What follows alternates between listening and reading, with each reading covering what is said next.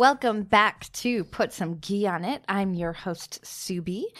This show is about disrupting the patriarchy of our khandans and encouraging you to live your most authentic life.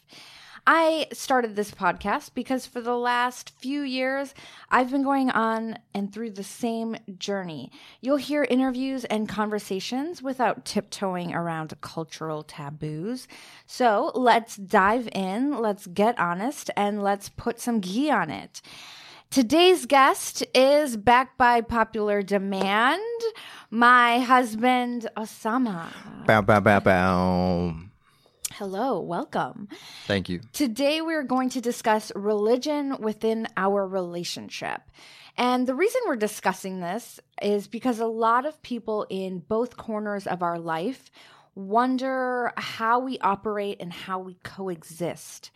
I'll let Osama discuss what end of the religious spectrum he falls on, but as for me, I think he and I grew up in similar yet different households. Religion for me and my house growing up, religion was definitely instilled and given as a foundation. But then my parents really allowed it to fall into the background of our being rather than having to remain in the forefront always. I went to Islamic school, Saturday school, Sunday school, whatever you want to call it, on the weekend. But very quickly and at a young age, I would say around 7, 8, 9 years old, I was quite cognizant that I didn't relate to religion. I had a strong disconnect. We would talk about, whatever teachings during that particular day. And I remember just literally sitting there going, I don't really think so. This doesn't really jive with me. I don't get it. I don't have a heartfelt connection. I don't have a intellectual connection to this. And so it just didn't make sense to me. But Osama, tell us, how did you grow up? What was your household like in terms of religion? Yeah. So I think I grew up, if you know my father, many of you who are listening do, he was a staple at Sunday school. So I grew up that way. I grew up very much so like the preacher's kid, right? So I really could do no wrong because I literally couldn't, because everybody knew what I would be doing and what I'd be up to. So, my upbringing was overshadowed by who my father was in a lot of ways because he taught this, so therefore his kids couldn't act crazy. His kids couldn't be, heathens. Heathens, yes. Right, exactly. So, for me, I grew up very much so praying. Prayer was a very big thing in the house. 5 times a day? 5 times a day. My dad would yell and scream and make sure we got up at Fajr. And for those of you who don't know what Fajr is, it's the prayer right before sunrise. And, we'd really try to push it right before and wake up, and it was really, it was great. My parents instilled in me this, great foundation of moral values. But part of that was, just being based in, regular prayer. If, you couldn't go out, you couldn't do anything really if it interfered with your religious part of it. So, and that included Sunday school. So very conservative in terms of how I grew up. And for a long time, I subscribed to all those principles. So how long did you go to Sunday school? Like I think when I kind of started disconnecting at a very young age and really, I don't know that I would always throw a fit about going to Islamic school or class. What I think we had ours on Saturday morning, so Saturday school. I wouldn't always throw a hissy fit about it, but my parents knew I was completely disengaged. So I want to say by the time I was like 10, I stopped going. Did you go through high school or how long did you K go? through 12. Yeah, I went right full on through. My experience with Sunday school, though, it was a positive one because the Sunday school was a social experience for me, just because our Sunday school was heavily focused on basketball, right? So like you go to Sunday school, after school basketball was like there was a huge tournament. You'd always want to like be able to play in that. That was a big thing. In fact, my cousin was the one who organized it for many, many years. It was a very big hit at Sunday school. So I went, but there definitely was, to your point around some of these people are like everyone is a volunteer, right? No one's a scholar in any of this. Right. Thank you. That was like such a major disconnect for me because I had legitimate questions, and when I would ask my teacher, she would just be like, "Yes, it is true," and just keep doing your work. You don't got the answer, Sway. Right. You don't got the answers. And I wish that it had been tackled on an intellectual level, because that's how I operate. If it doesn't make sense in my brain, it's not going to make sense in my heart. It's not going to make sense anywhere else. And so I really wish it had been like there was an intellectual background to it, which in my brain, intellect and religion just don't always coexist so smoothly. Yeah. But I wish there had been more of an effort in a scholarly way. Well, yeah. So, I mean, you give the people the benefit of the doubt. They're doing the best they can. And so I did, do that. But there was part of it as I grew up and as I grew older, in terms of religion and the place that it has in my life, it became more introspective than it really became for me in terms of who I am and what religion means to me. It's somewhere where I'm more about practicing rather than preaching. I'm not somebody who preaches my religion at all, frankly.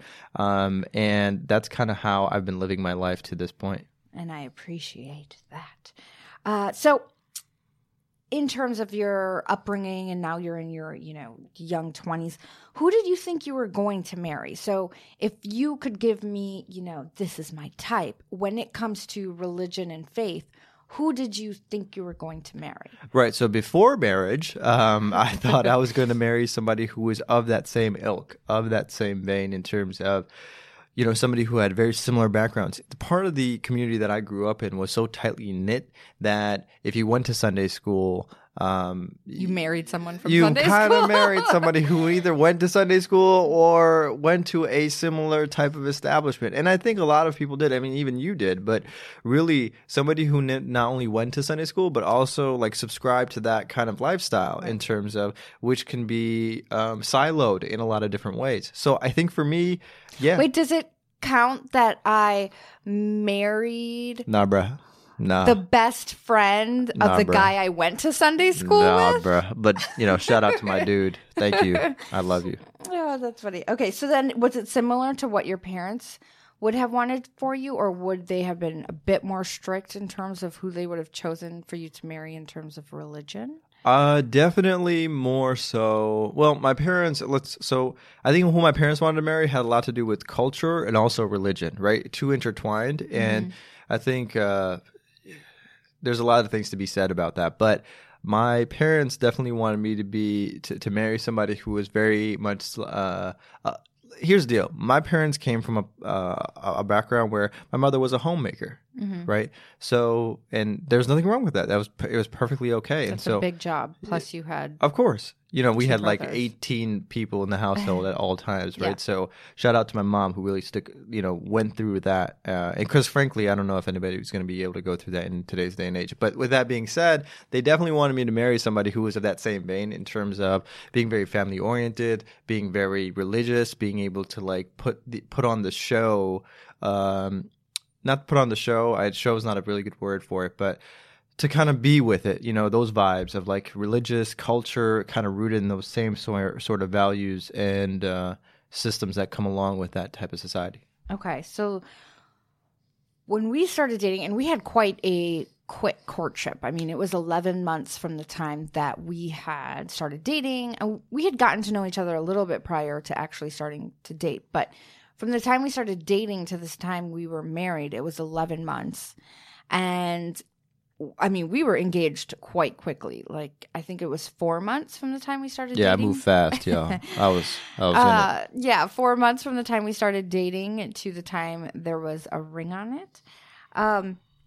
So in that time frame, I mean, did it bother you that I didn't pray or that I don't pray?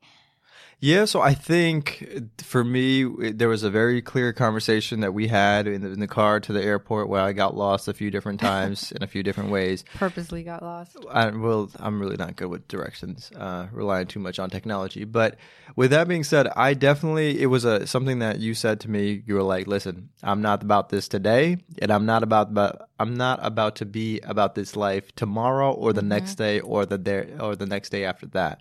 And that to me was like, wow, I don't know if I was ready to have this conversation, right? Yeah. But again, to that point, I had already gone through this growth and evolutionary phase in my life before I had met you, and thank God I did, because I had a little bit of a understanding of what I wanted in a spouse versus what I didn't want. Religion for me is very, very important, and I think I was clear to you, like, hey, this is who I am as well. Mm-hmm. Like, I am very religious. You're not. That's on you. Really, it's like, for me, it wasn't a deal breaker for me, but it was a fleeting moment where, like, wow, like, how does this impact future? Yeah, like, was there a moment when you thought our differences just weren't going to work? No, because I think we were solid, right, in a lot of different ways. But I did call out right then and there that from Jump Street, I'm like, well, I want to raise my kids Muslim. Right, and which is, kind of a strange viewpoint for me to have too, in terms of if you want to say, like, Subi, where'd you land on the religious spectrum? I'm not really on it.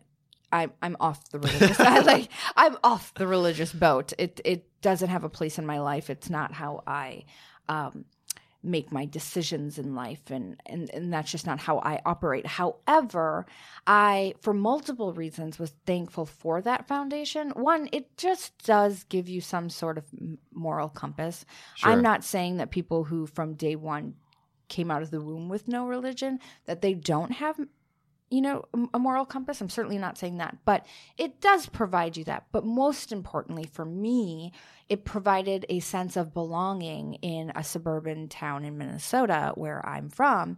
It provided a strong sense of belonging because I knew every Saturday morning or, over the weekend or multiple times during the week when my parents got together with their that particular set of friends, there was a very easy sense of belonging. I didn't have to explain myself. I didn't have to explain why I might smell like curry or why my parents had accents, or I didn't have to explain anything. Yeah. So it did provide a strong sense of belonging for me.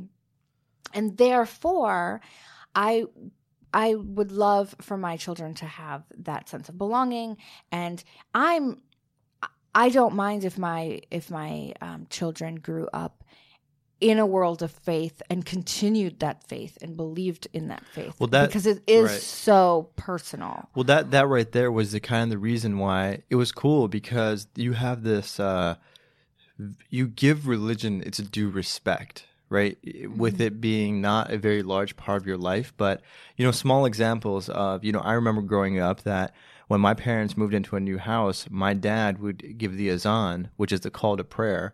For those that are not familiar, but my dad would give the azan in every corner of the house, and that's a tradition that I've carried forward in all the places that we've lived in, and it's endearing, and you appreciated it because you say you appreciate it, but also I can see that you appreciate those types of things. And I pray. I get up really early on a regular basis, but you can hear me praying in the mornings, right? And I love that. And I also remember in other households, like, at the end of the day, even though I think my parents knew that I did not have any kind of connection to the religion, they always demanded the respect for it. Yeah.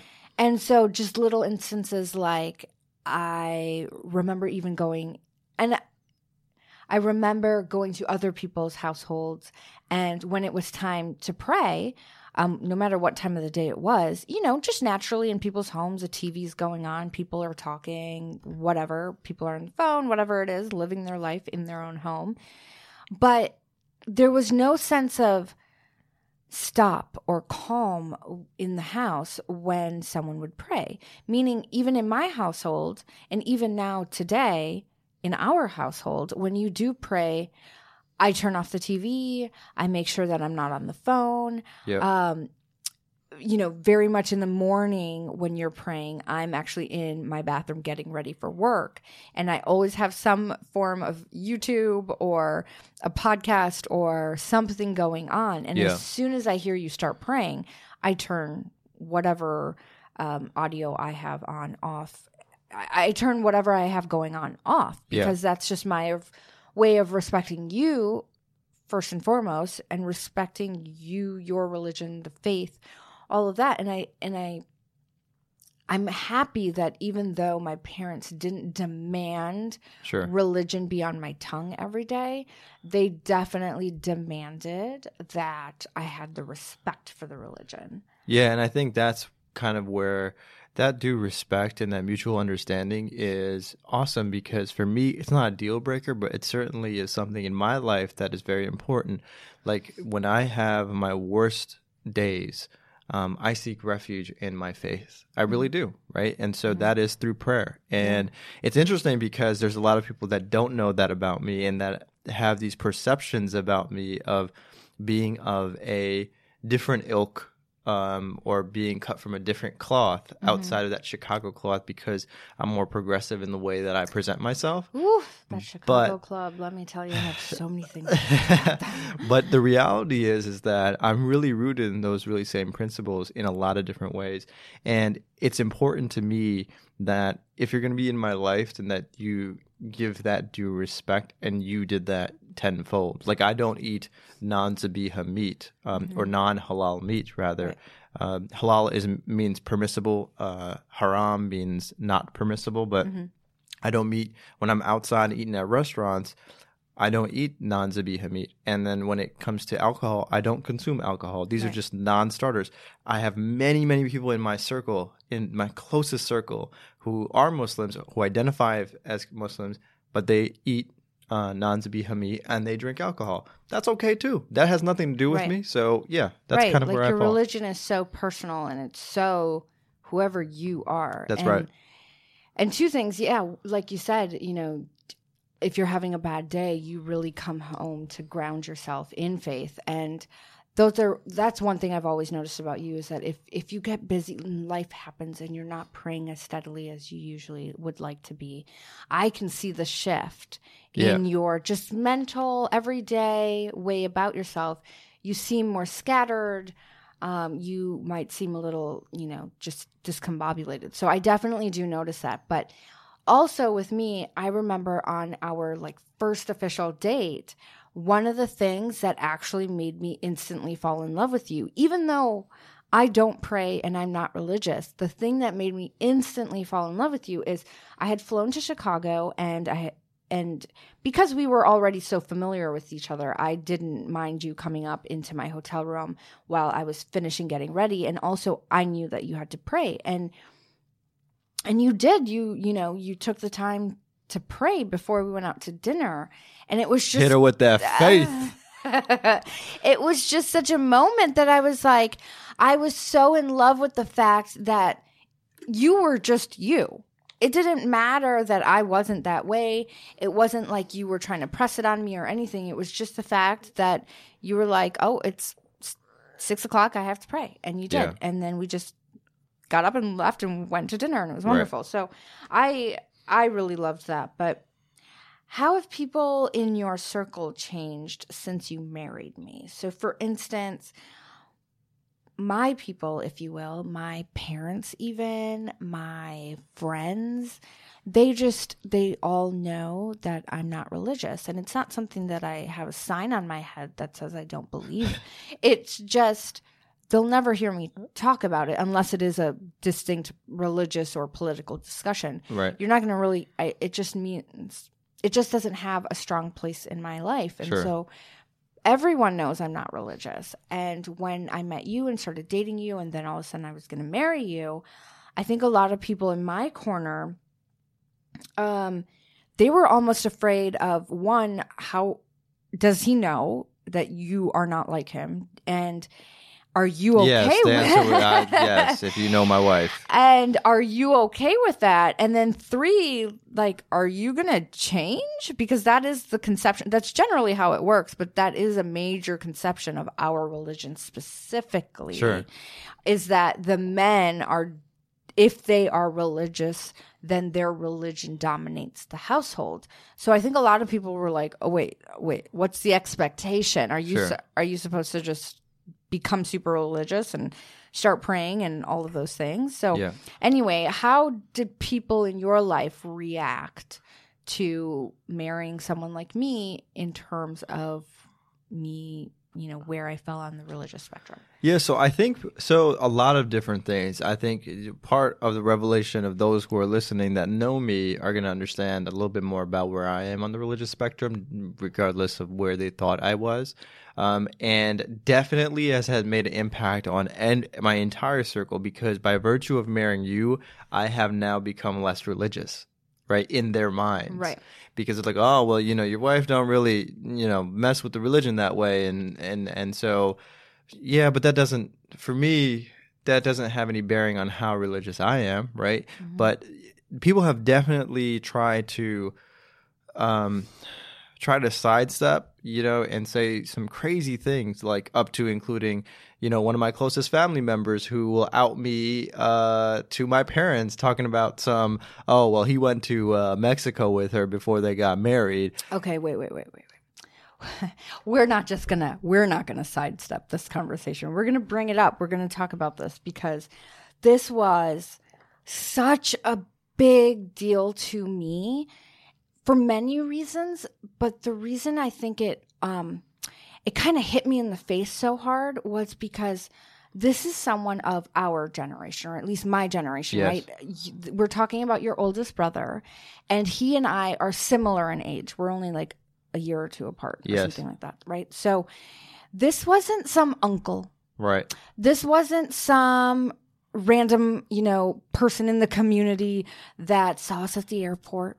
Yep. This was your brother, who, like I said, is within a year or two of my age. And I just couldn't believe that it was coming from someone who I thought, maybe I was naive. But I think I was naive too. I was shell-shocked. Yeah, naive in thinking that it would have come from him. I didn't think, frankly, that, I would have somebody close in my family who would out me to my parents. Mind you, I mean, if you listen to episode 1, you knew that there was some, turbulence in the air from Jump Street. But I think let's just, real quick, just so you know what we're talking about. Osama and I started dating, let's call it end of October. That January, so actually that December is when my parents found out about Osama, and when Osama's parents found out about me. And on my side, it was fine. On Osama's side of the family, it was not fine. They were doing everything. Not fine. They were doing everything they could to make sure that he and I were not going to get married.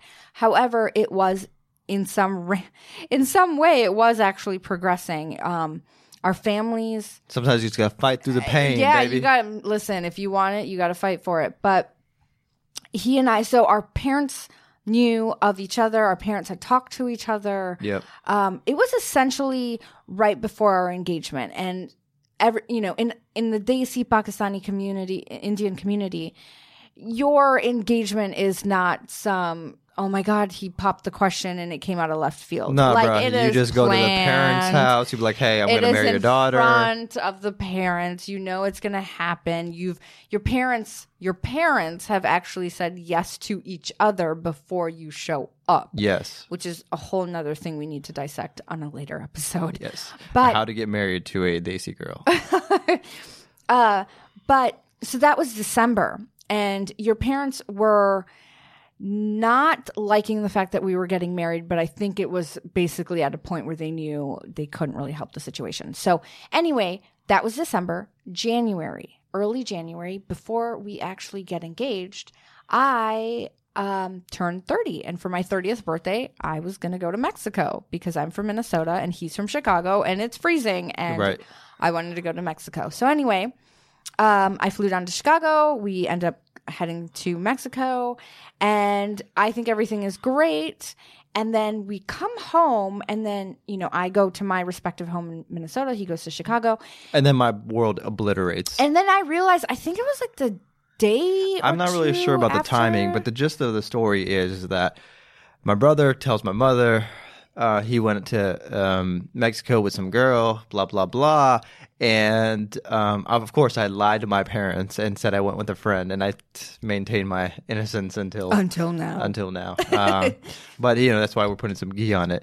But yeah, I mean, so just the reality is that back to the question around like, did people perceive you differently? Yes, because I had a brother that was, somebody who I thought would never in a million years come for me came for me in a way that was, if you are in the culture and you understand the implications of this, it doesn't actually reflect any poorly on me. It just basically says that, hey, whoever this other person is a bad influence. Here are the reasons why. And because of that, in whatever form of religious piety that my brother was feeling that day, he was just like, she's not good for him because he's going to be astray from the religion. Right. Irrespective of not knowing how much I had strayed already with or without somebody, if that was even the context that we were going to have that conversation in. Sure, but like, why not? First of all, why not have that conversation with you? Like, why go to mommy? Well, I don't understand. Well, there are things that I'm. He's a married man, but he went to mommy to go tell on his little brother. I'm not really sure about that, and I'm not going to dissect that. Right? I mean, here's the thing. Me and my brother had a conversation about it. I just like, dude, that's not really cool. But let's get to the crux of the matter is that is something that occurs with my closest. That's like my flesh and blood, right? But it is your flesh, right? And blood. That is right. But right. On a broader scale, in terms of what happened in my community of people that were around me, there were a lot of people seeing me look at life different, actually live life in a very different way than I was normally living. And the only thing that changed when you came around is that I started being me more transparently to people. Right. Now, I did not necessarily change who I was. You didn't become more or less religious. No, it actually had nothing to do with religion. I just became less concerned about the opinions of others. And therefore, I went to Mexico. Right. Yeah, I did. But, the reason I want to discuss Mexico and that whole situation is because the way I perceive the entire situation is that your brother thought he was holier than thou, and he thought his viewpoint on it was large enough to ruin something for his adult brother who was trying to get married to this woman. Because it's not, even though in that moment I don't believe he and I had met, it wasn't about a random chick. Even though it still would have been wrong, he very specifically knew that, of course, I was the girl you went to Mexico with. Right. So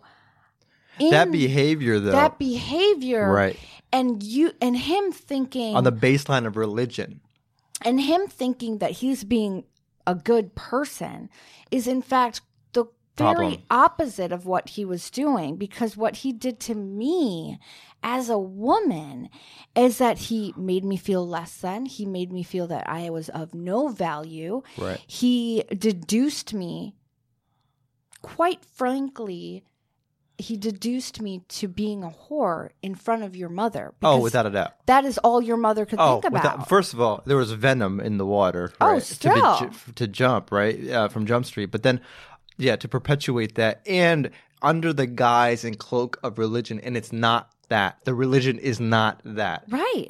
Religion is, in fact, to protect women. Right. And, in fact, to protect their, I don't know how to say it, their outward, what people think of them, right? Their dignity. It is to protect their dignity. So for him to do that in such a public way, because quite frankly, it is public. I know that conversation was not held and kept within the four walls of your house. No. So now you have tried to, like I said, deduce who I am just into that chick he went to Mexico with. Right. Excuse me, he married that chick. Thank you very much. Yes. If we can add a round of applause, people, that's what I'm talking about.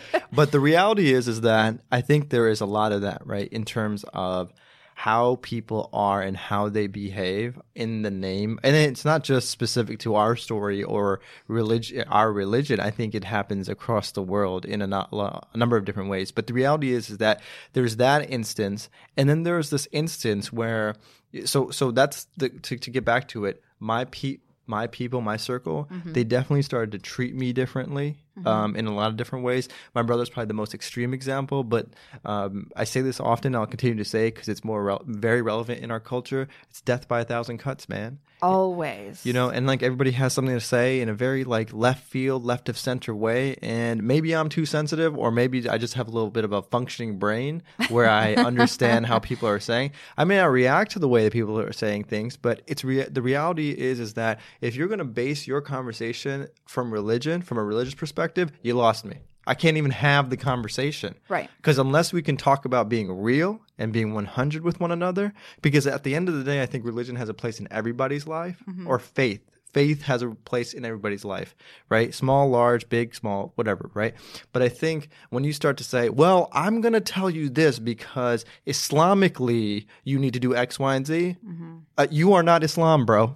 Right. And other things, like another point of contention in our relationship, getting married and all of that, is my age. I am 6.5 years older than you. They made a big deal about my age, and these are people who are so holy. And I just looked at them and I was like, but the prophet, peace be upon him, his wife was older. Yeah, like, but that's the thing, right? It's not rooted in. It's not. That's the thing, and that's I don't even try to even go to those type of examples because I'm not. My baseline for wanting to marry somebody is not actually because I'm trying to follow the example of really anybody, but the fact that I loved you, right? And I love you and I wanted to marry you. So that was the baseline. So if you want to talk about religion and you want to give all the reasons why I shouldn't, I'm not even going to entertain that conversation because I think it's so infuriating. Because under guys or under what authority do you believe you can speak on it, particularly because relationships as a whole take so much work to even have and to let happen, right? That I think it just, comes down to not speaking out of turn, number one. And number two, don't use religion as a baseline to prove your point because they'll fall apart. I mean, everybody can say anything under the shroud of religion, right? So I feel like that's where it comes from, is this thought process of being able to say whatever you want and then saying, oh, but I'm saying it because of XYZ religious reason, right? So it doesn't matter. So anyway. But how did your people react in terms of, when they met me and they saw me and how I was? How was your? So in terms of my family and my parents specifically, they were a little bit afraid, not afraid for you or afraid for me. They were just like, oh, okay, is this going to work? Like, how is this going to work? Does he know that you don't pray, that you're not religious, that you don't fast? Like, does he know these things? I'm like, yeah, of course he knows these things. I'm not going to not tell him these things or act like I do something that I don't. Right. And I think, so yes, they were kind of afraid in that moment for the likelihood of our relationship lasting, I guess. But also, there was a major twinkle in my mother's eye. Oh, God have mercy. Because I think she was like, oh my God, this is the ticket, because the Islamic guilt, if you will, that is put on my head every day is that because I don't pray or fast or I'm not holy enough, which, mind you, even though my parents were quite liberal and relaxed all through my childhood and 20s, there are things. They're highly conservative. There are things, life happens, and a lot of people say this. Life happens, and I think, mortality hits you, and you become more religious or more strict. And so I think when my mom found out, who you were exactly and all of those let's talk things, about this part. She had this twinkle in her eye where she was like, finally, someone's going to, get me out of jail, basically because the guilt is such that because your children aren't of religious value, that somehow my mom or my parents are going to go to hell because of it. And so Osama was this gift to her. Well, let's talk about that because it's interesting. I love my in-laws. They're just wonderful people, and they've only treated me with like love and kindness and respect. I've never seen a red carpet rolled out. Yeah, but with those red carpets come a few stipulations. Number one, hey Osama, you should really try to get Subi to pray more. You failed. It's not even a failure. Well, you tried. how am I supposed to succeed at this mission that if you choose to accept it? I don't. I actually am not going to accept it, frankly, because if, as a parent, if your goal was to instill religion in your child, well, that was not successful. Allow me to check that box. Now, what you were successful at is making sure that your child, Subi in this case, understood, respect, and maintains morals and values that uphold within the religious spectrum. But there was your mother, and then there was also Imam Faraz, who married us. Yeah, he married us. He's from Minneapolis. Just wonderful, wonderful soul.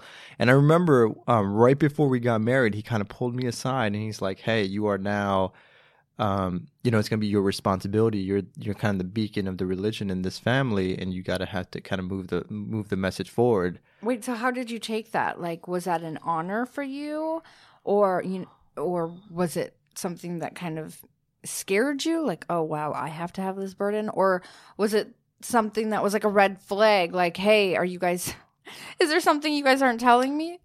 Well, no, I mean, because you and I were good, right? Yeah, but I'm true. like, bro, like, you don't need to pull me aside to know where my wife or the family is on the religious spectrum. Number one.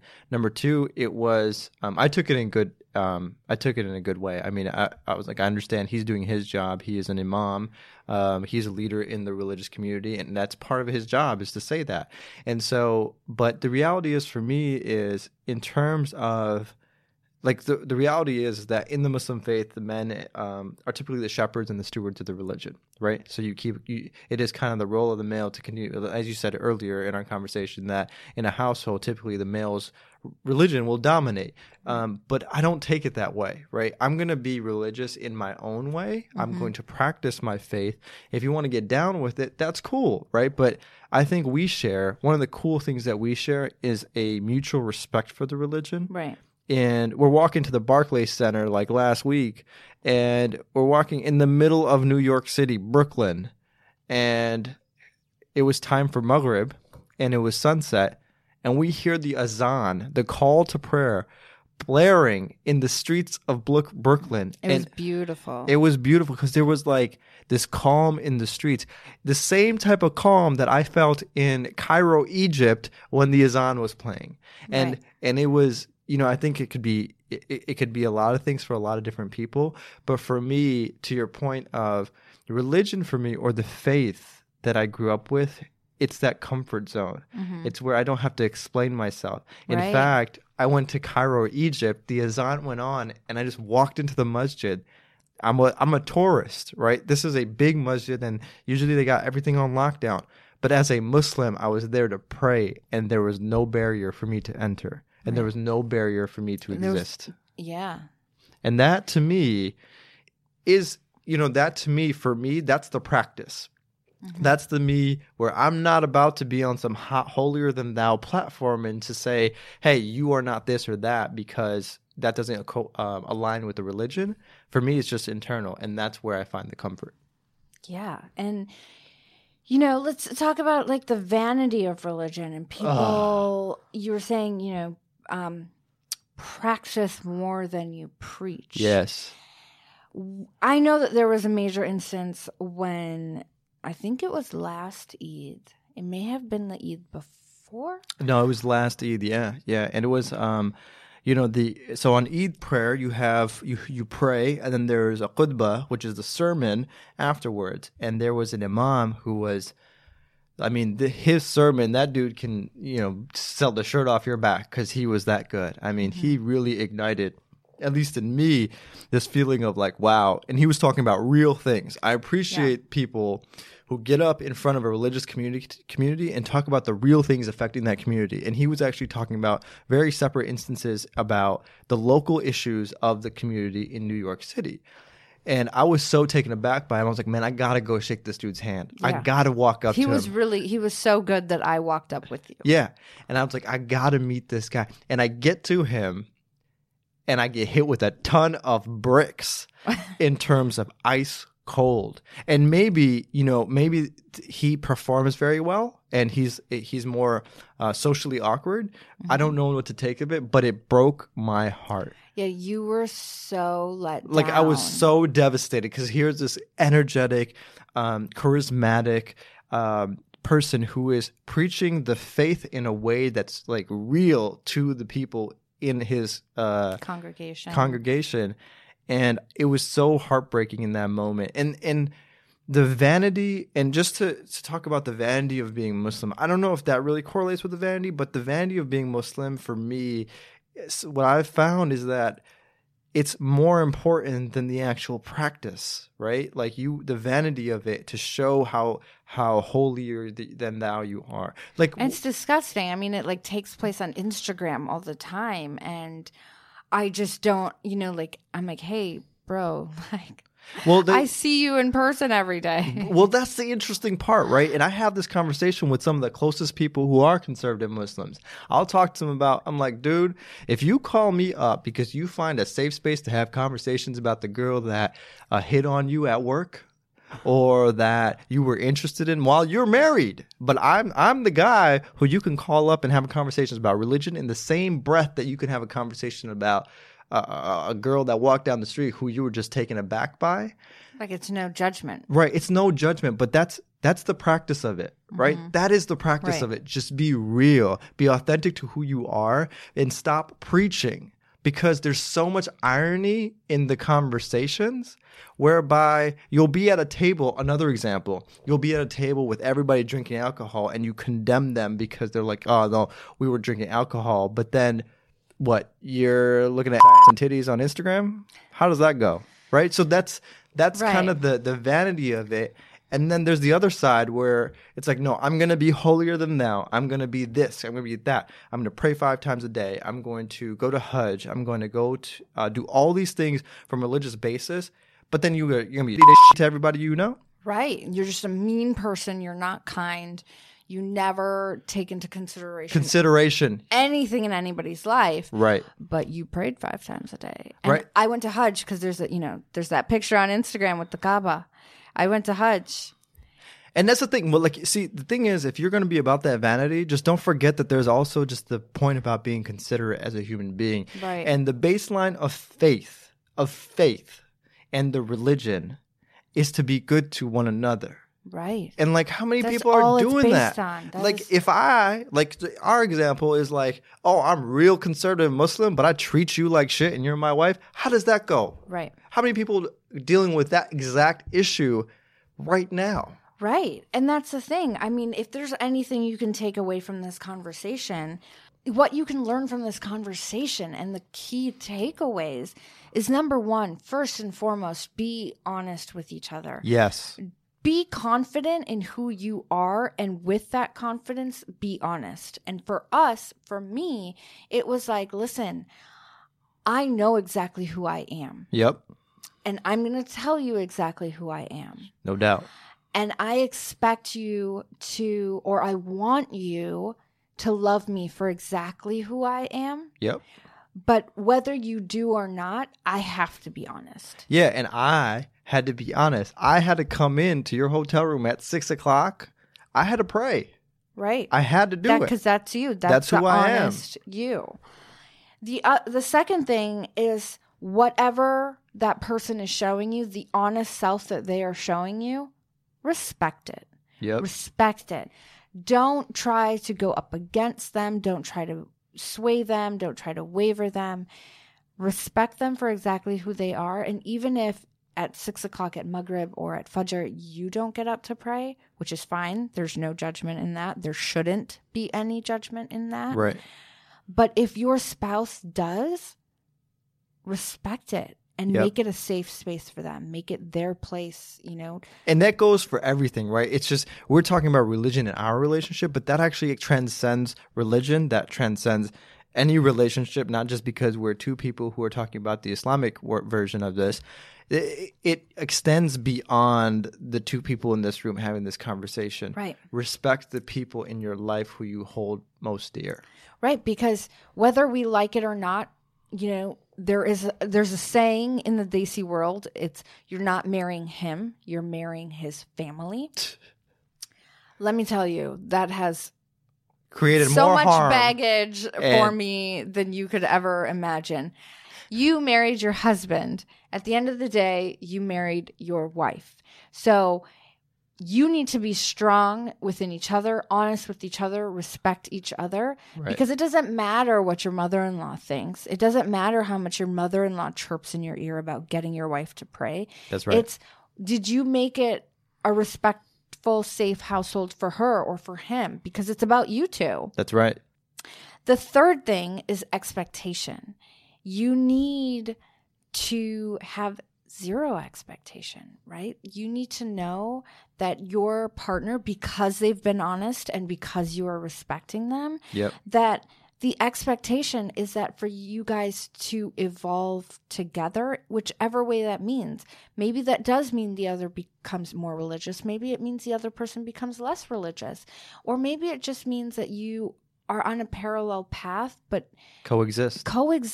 and Yep. have faith in your own heart. However that faith transcends, whatever that means, whether it's religious, spiritual, nothing, atheist, agnostic, it's just to know that your partner doesn't expect you to be anything other than your true self. And don't expect me to change, or don't expect them to change. Don't marry this person and then suddenly think in 3, 4, 5, 6 years that they're going to become pious and they pray 5 times a day. And, you know, there's so many terrible, sad stories that I've been hearing all through my life, but especially as of late. Right.